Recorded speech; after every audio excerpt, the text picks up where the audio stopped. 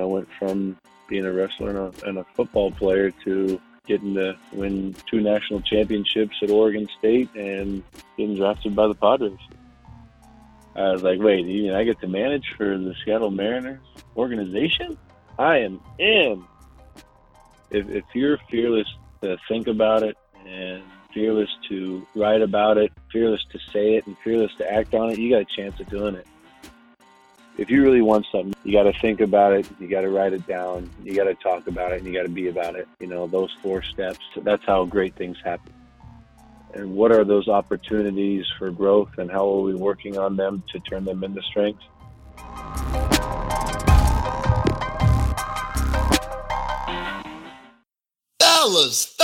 Fellas, welcome back to the Farm System Podcast, your home for baseball development. We're here for you, by you, and with you. I'm your co-host, Joey Cunha. And I'm Bo Callis. This podcast is designed for coaches, players, scouts, really anyone looking to further their development in the game of baseball. Here at the Farm System, we take pride in being lifelong learners, and we are here to be a bridge from where you are to where you're going.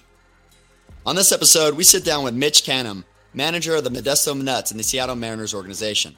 He also was a 2-time World Series champion with Oregon State as he locked down the backstop. Pull up a seat, grab your notepad. Here's Mitch Canham.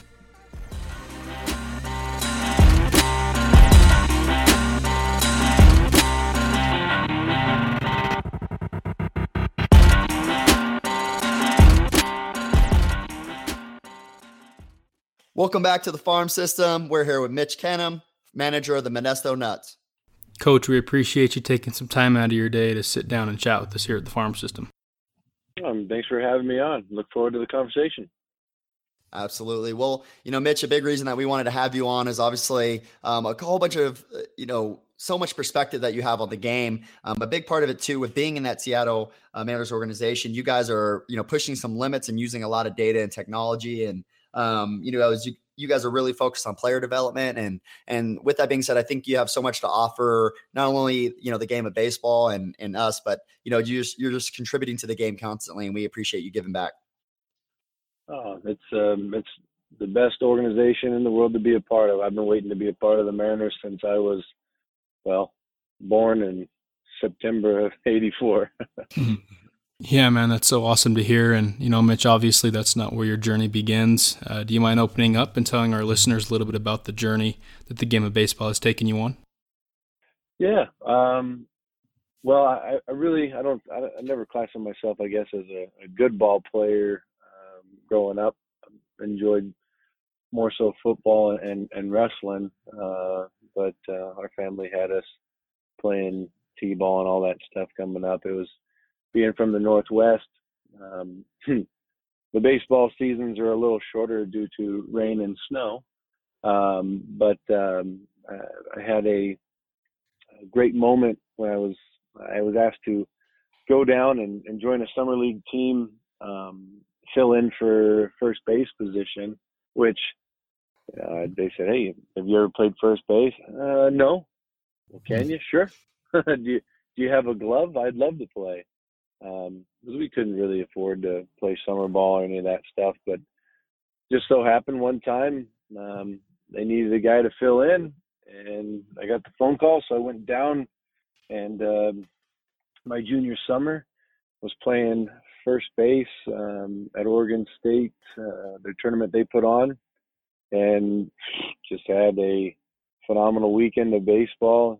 Smacked a homer, triple opposite field, picked the ball real well, stole some bases, and we even got a little bit of a scrap with the team from up north. And right after all that settled down, Dan Spencer came out, the assistant coach at the time there, who's now at Washington State, came out and, "Hey, what do you think about playing ball here?" And I said, "Are you serious?"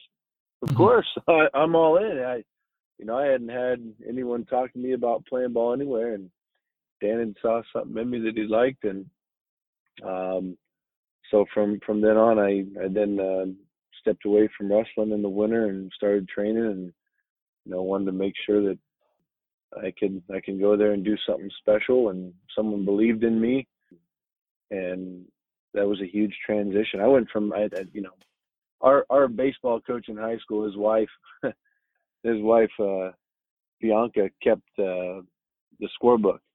So she liked me, she was a sweetie. I think she padded the stats, and by her padding the stats, it helped me hit a solid 220 probably through high school. And then after that, my senior year, I started off 1 for 25. I was having a rough go, and I put a lot of pressure on myself. And I remember when Dan Spencer came up and watched me play, and he's just like, "Hey, I don't care how you do, you're coming. You're going to be a beef." And these don't put pressure on yourself, man. Go out there, you can do it, so do it.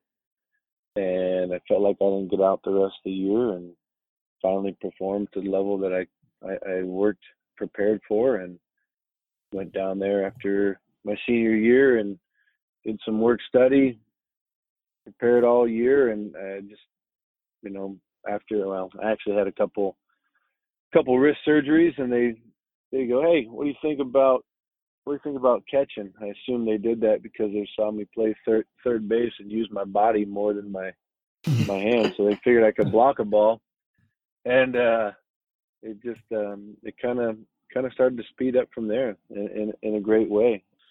I was very fortunate to be around a lot of great mentors, and went from being a wrestler and a football player to getting to win 2 national championships at Oregon State and getting drafted by the Padres. So, and I think even though having not made it to the big leagues, I'm very proud of the career that I was able to have, and grateful for all the support, people who pushed me and taught me the game. Baseball's brought a lot to myself and my family and those around me, and that's kind of led to why I continue to stay in the game. I've found a huge love for teaching, and how much it can transform someone's life. Growing up watching the Mariners every night, 7:00 came around, my dad and my best friend and my brother, we parked in front of the TV watching the game or listening to it on the radio, and it kept us out of a lot of trouble, and it's provided a lot of opportunity. So keeping kids in sports and teaching them life skills, that's really what baseball has done, and that's where I want to be. Mitch, that's awesome. Could you kind of dive into, making how that transition was, just like how did you end up getting into coaching, and, what led you to the spot you are now? Well, I figured it was time to start the next phase of my career when I continued to get phone calls about, "Hey, you ready to start coaching?" I'm like, "What?" And I was like, "Oh, I get it. You guys are sick of seeing me play." Okay. So no, I wasn't like that. But I had gotten a few phone calls about coaching, and I my body got pretty beat up playing. I've had over a dozen surgeries, since I got into college, knees and shoulders and wrists and all that fun stuff. But I had talked it over with my wife, and like, this year right here in 15, it's gonna be my last one. Went out and played some indie ball, and we'll see. I've prepared all off season, so we might as well go out and have some fun and spend one more year playing baseball. But knew that would be it for me. And I had gotten a phone call from Andy McKay and Chris Forbes. Chris Forbes was my summer ball coach out in the Cape Cod League back in 06. And I also and he's with the Rockies at the time, still is. And then I got a call from Andy McKay, who was with the Rockies, but got the position with the Mariners. And Andy called me and talked to me about coaching as well. And Andy was my summer ball coach in 05 up in Anchorage. Played for him for the Glacier Pilots, my first college summer plan. So I had, and I had not talked to Andy for a long time since playing for him. But, Chris Forbes being around him, I guess they had conversations around me. They had both seen me as a player. Both believe that I would be a strong coach, strong teacher, and I love Chris and I love Andy, and I said, Chris, I'd follow you to the end of the world, my man, but when your childhood team calls and gives you a position to coach, I'm all over it. So I was like, wait, you mean I get to manage for the Seattle Mariners organization? I am in. So it went from my wife and I talking, and they're like, well, done with pro ball, let's move on. We started a company and visions of starting our nonprofit and being involved in our community back home. And it's like, yep, pro ball's over. And then 2 weeks later, I was like, we are back in this game. Let's go. So kind of came as a bit of a shock, but we were very excited about it. Love it. So this past year, you guys as an organization hired Dustin Lind. He joined the organization. How has he influenced the organizations? With this small amount of time that he's been with you guys. Yeah, have either of you got to meet Dustin? I've never met him. I've talked to him on Twitter quite a few times and followed a lot of his stuff before he was hired by you guys. Okay. Yes. Same. Extremely intelligent. A pleasure to be around. He came out and visited us here in Modesto for a handful of days as well. But just as brilliant as he is, he's also a very kind human being. Easy to talk to and fun to listen to because he has so much stuff that you just want to know. And so we've brought on some new technology with the Mariners, ways to help the athletes, and having people understand and read the data points and present it to us so that we can bring it on to the athletes as well is extremely important. And Dustin is working with the K-Vest information right now, and starting in spring collecting data. I mean, we're still real early with it, and what it's going to bring us come this off season is going to be even greater than it already brought us this spring. But you can sit there and Dustin can take an athlete's swing and really start to make some strong assumptions about where some deficiencies might be in their mobility, how to maximize potential power. And, you can even start to see where parts of their body are tight. So you just start to connect this stuff together with our athletic trainers. I mean, Dustin has, background in a number of different fields, so he can start to see these things correlate. But, looking at a player's swing, based on off the tee or front flips or the machine or live BP, and starting to track it over a long period of time,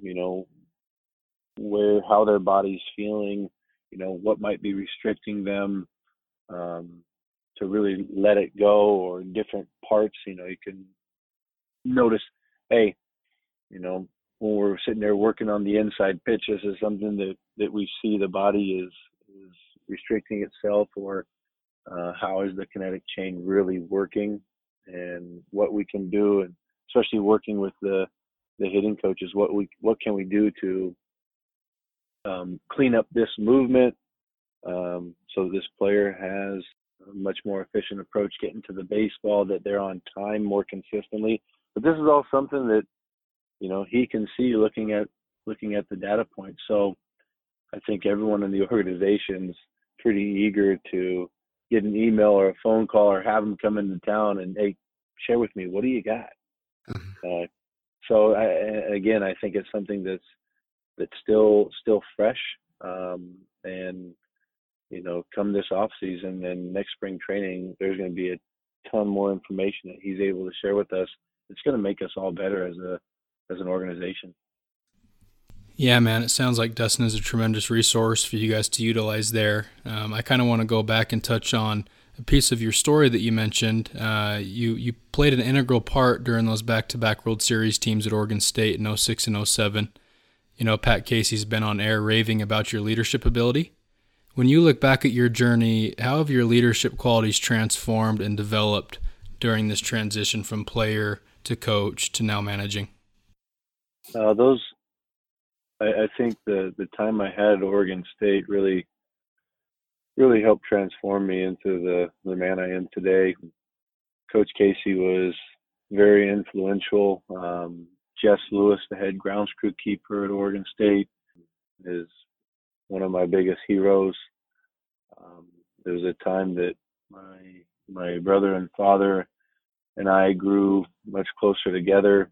First day of college, we had lost my mother to a drug overdose, and it kind of opened up my eyes about a lot of things and led me into a class, Drugs and Sports, to learn a little bit more, and met Jess Lewis, and him opening up his story and sharing it with the class and taking extra time with me and helping me unravel my story and share it with kids was therapeutic, and it taught me a lot about the people around me.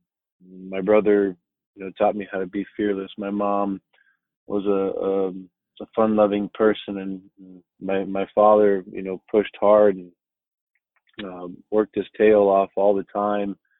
I started to look at those around me and say, you know what, I'm going to make the most out of this life that I have, and if I see something that is, not up to par, you got to be able to hold those around you accountable. And, I had been very fortunate in high school too. I had great coaches, Ken Collins as a football coach, and Mike Hodgins, Roger Anderson and Brandon Schmitten as baseball coaches. Brent Barnes, one of the greatest wrestling coaches in the country, hands down. And you learn a lot about hard work and breaking through walls. That time at Oregon State, though, I felt like it was all preparing me for that moment, and getting in there and being surrounded by the brothers that I had while I was there. I mean, we have, as a matter of fact, right now I'm getting text messages from a handful, and we have a group text thread with all the guys on it, and we're constantly messaging one another and still remaining very close. But the things that we did when we were there, we dreamed big together, and we were up. We're over at the cages at McAlexander at 10:30 at night with the stereo going, hitting in the cages, and spending time together. It taught you, what really preparing together could do. And before the season started, my best friend since fifth grade, Ryan, we were sitting around one time. We had made a song and talking about how we were going to win the national championship, and believed it's important to, if you're fearless to think about it, and fearless to write about it, fearless to say it, and fearless to act on it, you got a chance of doing it. And that's kind of why we made a song that we were going to win the whole championship. Was, hey, if we're afraid to say it, then it's never going to happen. You got to be bold. And so we put it all out there, and I remember Coach Casey going, you're putting a lot out there right there. You ready to back it up? We're like, let's do it, man, one way or another. And 05, we went there and lost both games, close games to Tulane and Baylor. And, as soon as the game was over, it's like, hey, let's go. We're going to get back here next year, and we're going to win this thing. We can do it. And it's amazing to see what, if you really believe and you're willing to fight for it, what can be accomplished. And, we had an amazing coaching staff, Coach Case, Dan Spencer, Marty Lees, and Dave Long. I mean, the players that we had on those teams, the guys that were there before us, that started to get the ball rolling. I mean, that university is something special, and the people in that area are very special. So very blessed. God is always amazing, and especially right there, he put the pieces together and surrounded a great community with amazing people. So, but that big point of, I think if you're able to, if you really want something, you got to think about it, you got to write it down, you got to talk about it, and you got to be about it. Those 4 steps. That's how great things happen, I think. Awesome.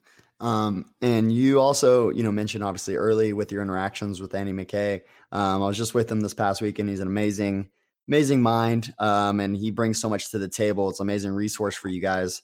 How have you utilized them within with your team and at your level? Oh, you asked me about Dustin. I asked me about Andy, and I got to be careful. I can't give you all my secrets, man. These guys are our secret weapons. Our people within the Mariners organization, that's the most valuable, resource we have. The intellect, the passion that they have in their jobs, and this organization and the people in Northwest. I mean, these are our secret weapons. So I got to be careful not to give you too much. But Andy is extremely bright. He's been someone who's been very influential since I had first met him, and he spent a lot of time the mental side of the game of baseball and life, and he's someone that anyone in the organization. If anything, he probably doesn't get any sleep at all because everyone wants to reach out to him and ask for advice on situations, whether it be situations in baseball or dealing with how to get players better or what resources to use, and he does a great job listening, and he makes you feel like you are extremely important and that you can do so many things to change the lives of those around you. But he's well versed in so many different pieces of the game that really you can call Andy for anything and walk away from the conversation saying, you know what, I feel 10 times smarter than I did before the conversation. And one thing I really respect about Andy is that he is extremely honest with everyone. He believes in just being upfront and honest and not hiding anything. And I think that goes a long way with all the players and staff. The cards are all on the table, and you know what you need to do to get better. And that's how you're going to do that. And if you hide things, then you don't really have the opportunity to take a big step forward. Andy had taught us about 3 big pillars in teaching. 1 is knowledge, 2 is communication, and 3 is accountability.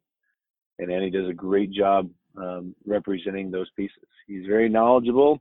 He communicates them very well with us as a staff, and he holds us accountable to them. So, and you could tell by the people that he's hired, from the player development standpoint, that he knows what he's doing, and he has the right kind of mindset. The people that he's bringing in at every affiliate, they're the people, hitting coaches, pitching coaches, athletic trainers, strength coaches, managers. They all like align with those philosophies. Easy to talk to any of the staff members in our organization.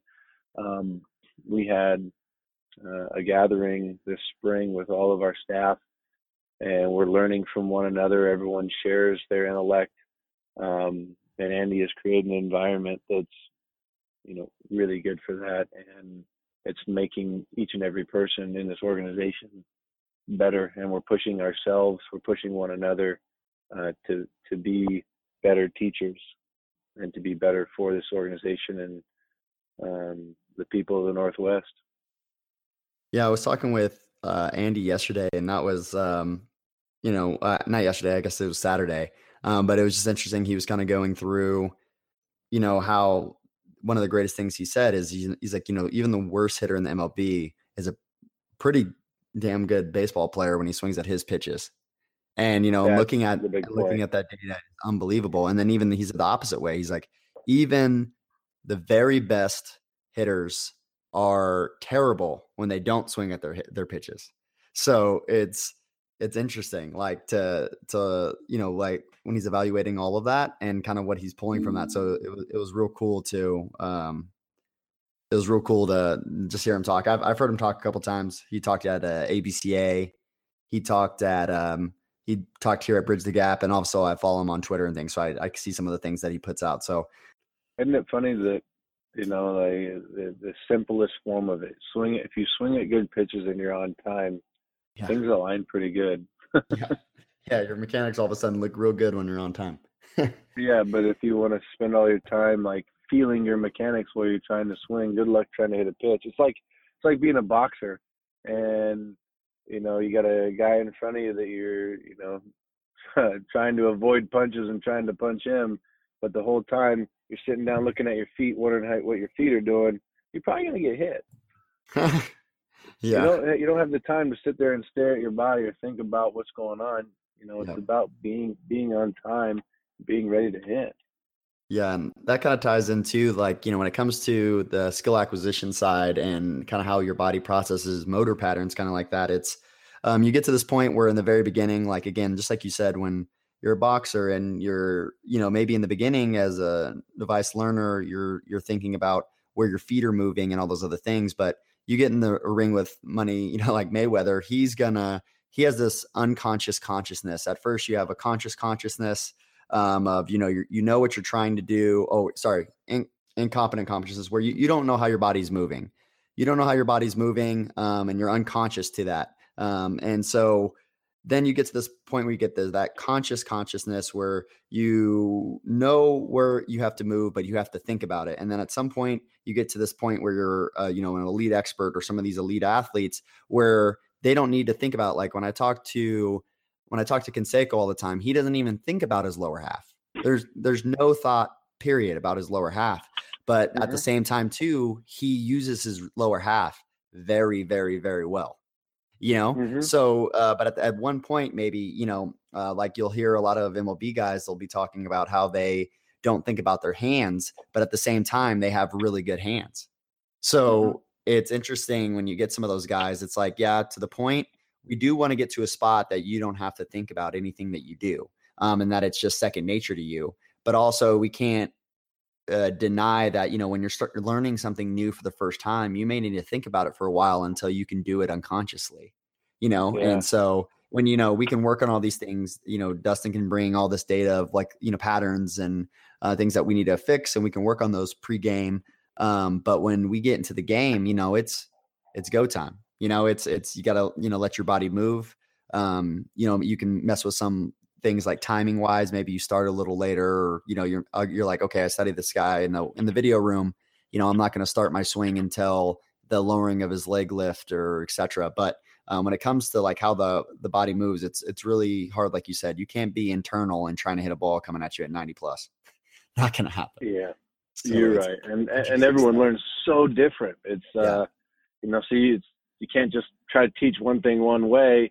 And you got to teach it. If you got a room full of athletes, you got to teach it 25 different ways almost, Yeah, you're right. So that's the fun part about coaching. Yeah. Yeah, I think you make a great point in that players are going to learn in different ways. So therefore, as coaches and mentors, we better be able to teach and communicate in different effective ways. That, especially being involved in the minor league system where those guys are getting ready for that next potential call-up. So my question is, in the Mariners organization, how do you guys work to individualize specific plans to maximize player development? Well, our player plans, sitting down, we take time daily to meet with, really meet with multiple athletes every day to make sure that they have a plan and process. They know that They have a clear vision of what they're supposed to be doing day in and day out, to keep their strengths, and what are those opportunities for growth, and how are we working on them to turn them into strengths. And the more we are able to sit down and remind them that, hey, we are paying attention and we're watching you, like we're here with you to help you, and we're able to provide, a number of different resources, that prove to them. That's an important part. It's one thing to just say it, but you got to build their trust. Have multiple ways of proving, hey, this is what we see. This is why you're good at this, and this is what you've done. This is your track record compared to everyone else, and show them that there is a path for each and every player to make it to the big leagues and maximize their potential. And here's exactly how you can do it. That keeps them engaged. It shows that they are, significant. And sometimes the best thing you can do is just put your arm around someone and say, I see you. Hey, I'm with you. I'm watching you. And that's why I think that, the people in the Mariners organization are our best resource above any technical tool or whatever we can bring in. The people have got to be able to relay the information and really uplift the players. How we use that. There's a ton of information, no doubt about it. But it's how we relay that stuff to the player and make sure that the timing of it is appropriate as well. So we sit down daily as a staff.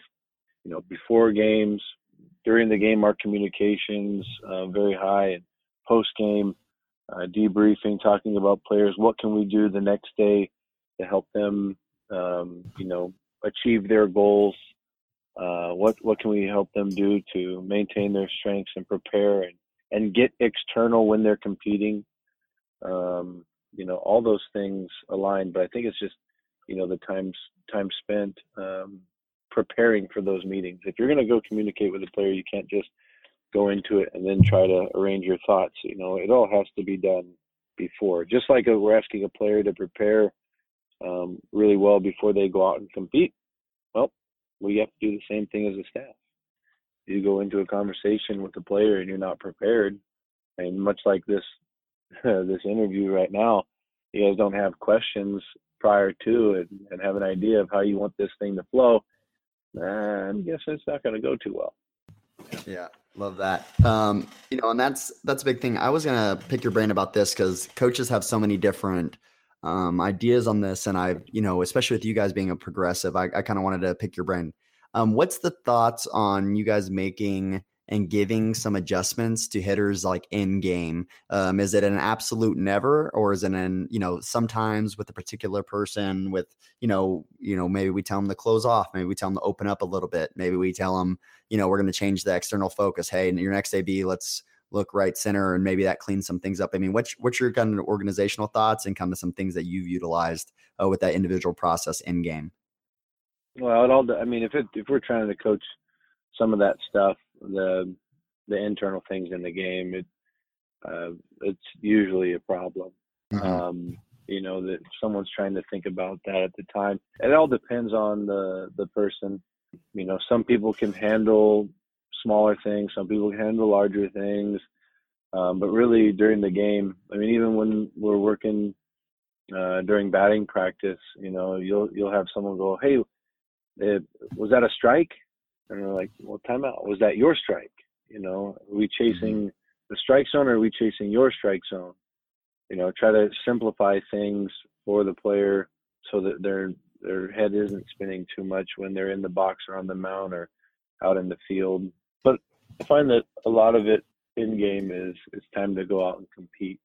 Mm-hmm. Keep your head clear. What are we hunting? Like the idea of saying, you know what, I'm focusing on the left center gap. I see the pitch. This is where I see the pitch coming. This is where I see it go when I smack it. And trying to keep it simple there, as opposed to, okay, my foot needs to be in here.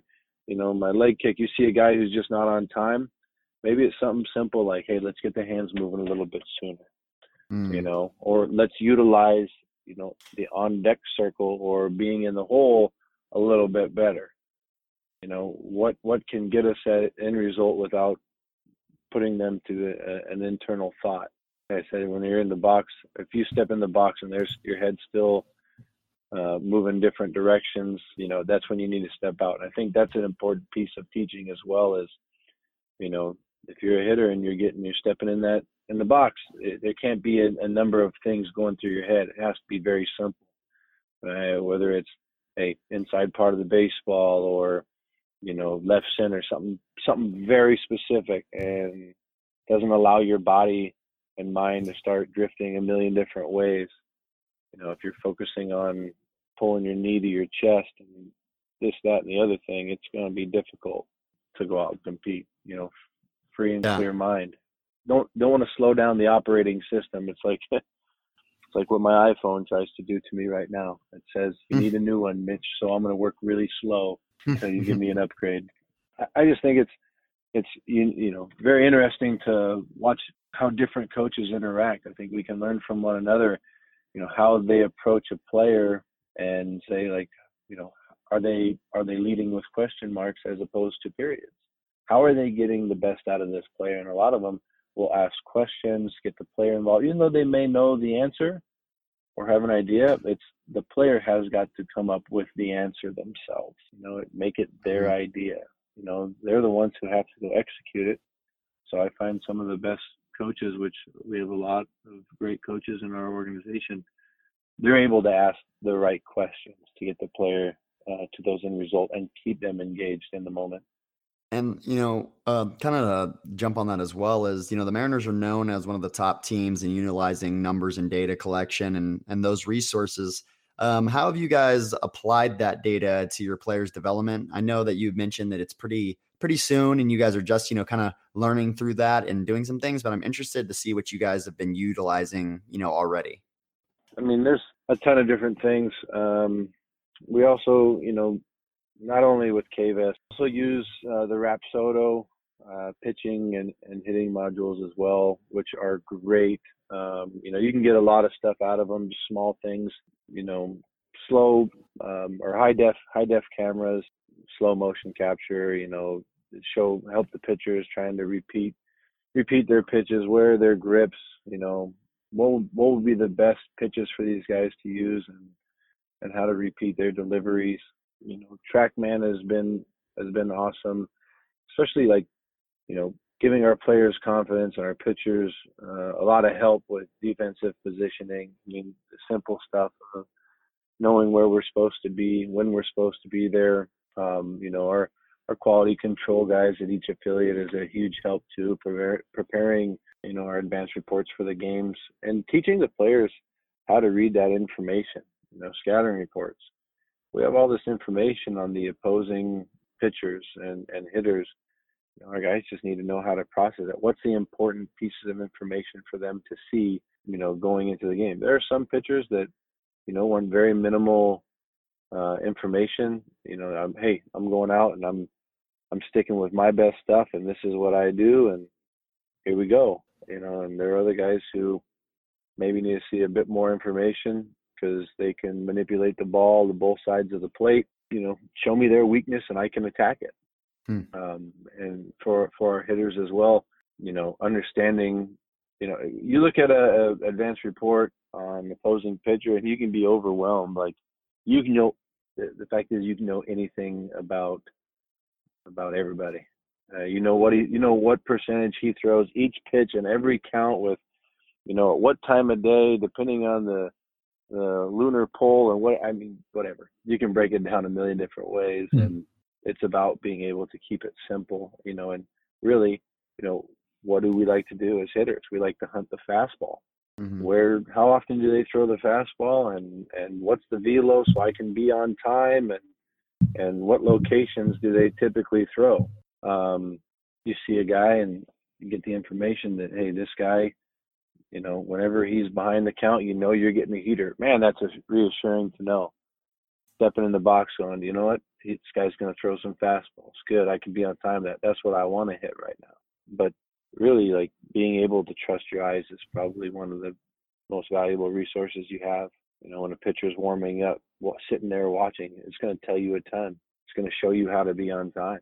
And we have video on everything, and True Media, which a lot of teams are using now.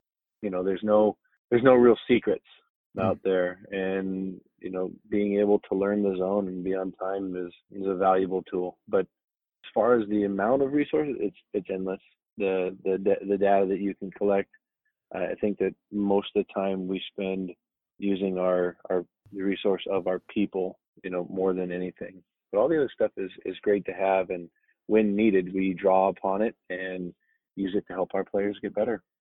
Yeah, we can never undervalue the people that we have in our organizations, and out of all the resources that we have today, sometimes we forget about our physical self, and that our eyes can often give us the information that is most useful in the moment. Mitch, one of the reasons Joey and I were excited to have you on is because we haven't really had a catching guy. Can you kind of open up on some of the daily drills or daily work that you like to see your catchers get in?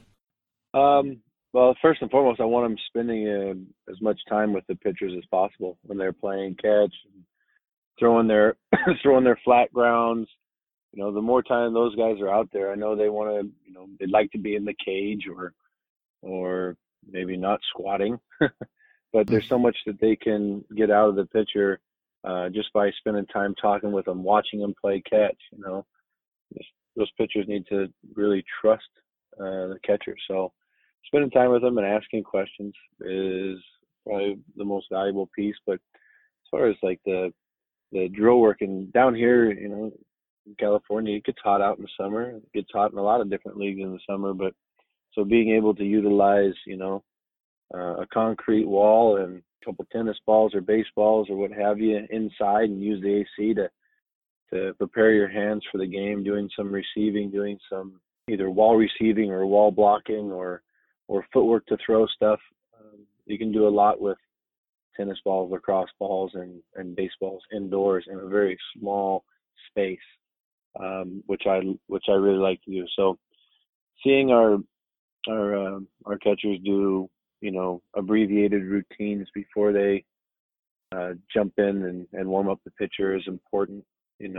Making sure that we have the basic acquisition piece of, hey, this is how I receive the baseball, this is how I block it, but then speeding it up and making sure that they are being competitive in their drill work as well. If you're using a machine, it's not just sit there and have the machine pummel balls in the dirt where where they're going. It's varying it up. Some are in the air, some are on the ground, some are left, some are right, and you got to do it at a high speed, because these guys, when they come in the game, they're throwing it pretty hard. And, there's sometimes that they're dotting up the pitches, and there's sometimes the game may speed up a little bit, or something doesn't feel a little right, or that guy coming in the 8th, 9th inning, now there's holes all over the mound, and they're landing in the hole, so it's difficult to maybe be consistent. There's runners in scoring position. They might, the game speed may get them a little bit, so they have to be ready to move. I noticed that as the game progresses and it starts to get in that 6, 7, 8, 9, and guys are coming out of the pen throwing pretty good stuff, the height of our target starts to rise a little bit, which means that pitch low in the zone, we start to push it down as opposed to work up through it. So we might lose pitches later in the game, or, the stuff you can see as far as receiving, primary versus secondary. When runners are on, we're not getting the same amount of pitches that we're getting when nobody's on, just because we're not in a relaxed position. It's not, the tempo of the game isn't as slow. So, we start to push a little bit. So if we can train our catchers with the receiving piece, receiving is what's going to get us into a 1-0 count as opposed to an 0-1 count, or back into the count. When it's 1-1, 0-0s and 1-1s are huge counts for us. And how we receive those pitches, how our target presentation is, and knowing what our pitcher can best throw in those situations, those are all huge parts of the game. So I'd say we spend majority of the time getting to know our pitchers and their stuff, and then the receiving standpoint.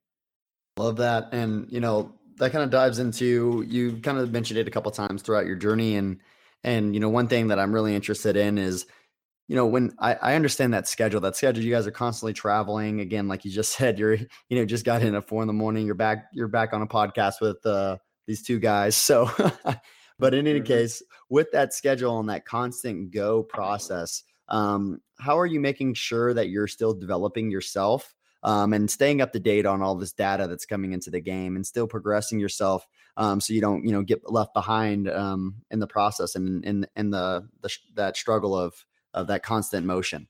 Sure. Just as we're asking our players to get better, we need to set a great example of that and make sure that we're doing our continued education, going to events like, the ABCA or the Northwest Coaches Convention or Pitchapalooza, you name it. Utilizing social media to learn from others. Our people within the organization are our best resource. So communicating with others at the other affiliates or coordinators, staying in touch with them, asking questions, in-game situations. We do a really good job at sharing literature or various articles that we find or videos. We do a great job throughout the organization sharing intellect that we're picking up. We find really interesting. We share with other people. So a lot of it's just the extra time. It's not just showing up, posting a lineup and going out there and hitting ground balls and throwing BP. There are a lot of extra hours, doing research, watching video, collaborating on things, listening to what the players are saying. You want to find out, hey, how can I be a better servant to you? And if they can be honest with you and give you that critique, it can go a long way. So we have to be willing to say, where are my deficiencies and how can I get better? And doing that often. You can't just, revisit it once a year. It's like, hey, you have goals as a player. We have goals as teachers, coaches, and let's find a way that we can be better for you guys. And looking at it like, what is your why? It's not just to coach these 25 young men that we have right here in front of us. It's bigger than that. It's to help the organization, to help. I remember, when the Mariners, growing up, and we're watching the Mariners do it back in '95, and what it did for the community, what it did, when the Seahawks won the Super Bowl, the excitement that people have day in and day out in the Northwest. For myself, I guess it has a greater meaning being from the Northwest, born and raised. I don't want it to just feel like a small picture. We're doing this for one another. We're a family, and you'll do anything for your family to get better, and that means sometimes being honest with them and giving them the hard truth because it's the right thing to do.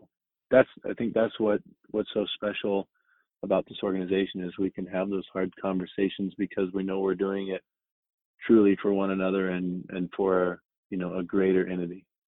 Man, it's so cool to listen to how passionate you are about the Northwest, with you being born and raised there. And I think it goes back to that third pillar of accountability you mentioned and you tying in your why as to how you go about giving back to the game of baseball. Considering all of that, Mitch, what's your end goal? What do you want out of this whole baseball coaching gig? My mind has floated around a number of different things, but really, I love to teach.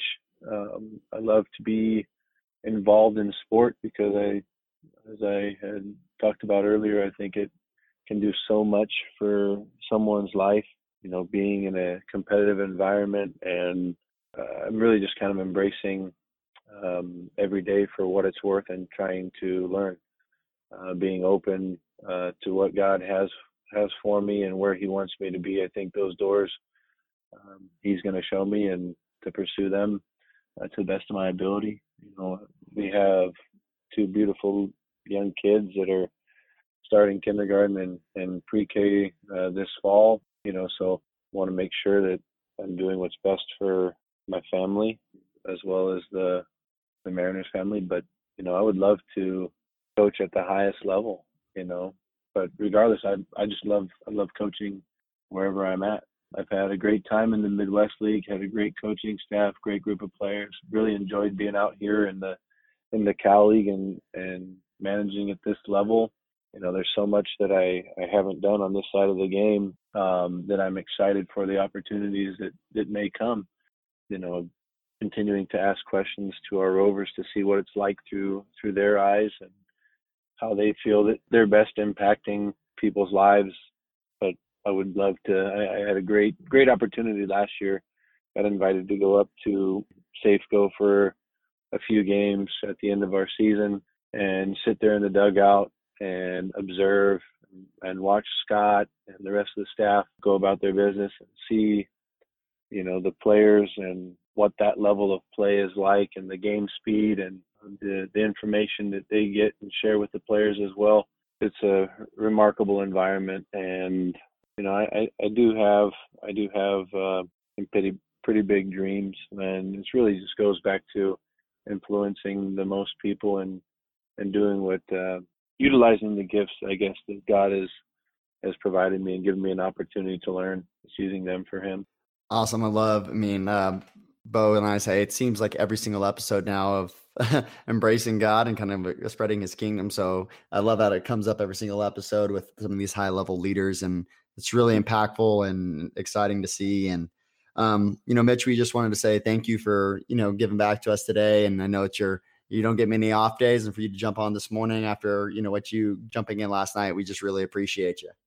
Hey, I love it. I'm glad I got to be a part of it. Got to meet both of you, and grateful that Drew forwarded us together so that we had a chance to talk. Glad you guys got a chance to chat with Mr. McKay and understand a little bit more about the Mariners organization, the cool stuff that we're doing, and the great people we have in this process. So always look forward to a chance to sharing the great stuff that's going on. Love it. Thanks again, Mitch. Thanks for having me. Let me just say that Mitch is an absolute stud for getting in at 4 a.m. and then jumping on a call with us, getting no sleep and being out with his daughters and making it all work. So great to have him on. This call takeaway is brought to you by Quality at Bats. Don't forget to visit qualityatbats.com to further your mental approach to the game. Yeah, I think you nailed it. It says a lot about Mitch's character hopping on after a long bus ride through the night. What was your biggest call takeaway, Joey? One thing I love about Seattle and, following Dustin Lynn's stuff. Also, just a quick shout. If you don't follow Dustin Lynn's Google Drive, you're missing out. Okay. Go get his Google Drive, go to his Twitter. It has hitters. Thousands and thousands and thousands and thousands and thousands of swings from every hitter you can think of, Hall of Fame hitters. It's unbelievable. So if you're not doing that, make sure you get that. Now, going with that, Seattle is known to be one of the most progressive organizations. And a big part of that is obviously a lot of the data that they're using and some of their personnel that they have on staff of where they're trying to utilize this stuff. So my biggest takeaway is, again, and I think the pushing forward is the constant question that will be asked is, great, we can now track a lot of this data. We have a lot of great resources. We have a lot of great technology. But how are we utilizing this data? When, where, how much, with which players? And I think, keep, the guys that are the frontier of this and some of the organizations that are really leading the way on this, that's going to be a big question here moving forward is, they're going to make some mistakes in the beginning. They're going to give out too much information. They're going to give out the wrong information. They're going to track some things that help some guys and don't help other guys. And which information, like you said, are you releasing to certain guys? And I think there's always going to be that art component to it. It's never going to just be guys just pumping out data because players don't play like that. So I think that's my biggest call takeaway is going to be, how we're utilizing that data and some of the things that they were doing in the organization to progress that. How about you, Bo? Yeah, mine builds off that. I love how we talked about the culture that they built throughout the entire Mariners organization. Not just at that lower level he's at. I also liked how he talked about the 3 pillars: knowledge, communication, and accountability. I think this allows the personnel to all be on the same page. It's great to have all this data and analytics and sabermetrics, but if you don't have a unified plan, then those are merely just numbers. So I love how he talked about the resources within the people and then utilizing the data to get the most out of their players. Yeah, no, absolutely. And, you guys, as always, this is a great episode. Just because, again, we're trying to hit every organization. I would love to say that we've gone through every single one, but then on top of that, you have every single coach and the guys are constantly going in and out and, all these new names into the game. And That's a great thing about it right now. There is a lot of, it's competitive, but at the same time too, it's just progressing the game. The compound effect of what's happening right now in the game is just unbelievable. So with that, guys, continue to share it, continue to drive the conversation forward of how we use this data. Let's talk on Twitter, reach out to us. What are some ways that you're using data within, your high school team, your club ball team, with your, again, if you're in another organization, what are ways that you guys are using? I'm interested, me and Bo are and we know that's the new charge of we're collecting data, but how are we using that?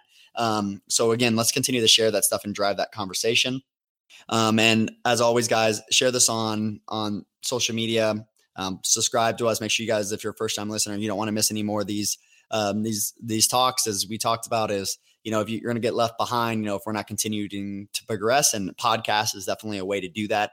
We just want to be an extension of that and a bridge for you guys. But until next time, Farm System out.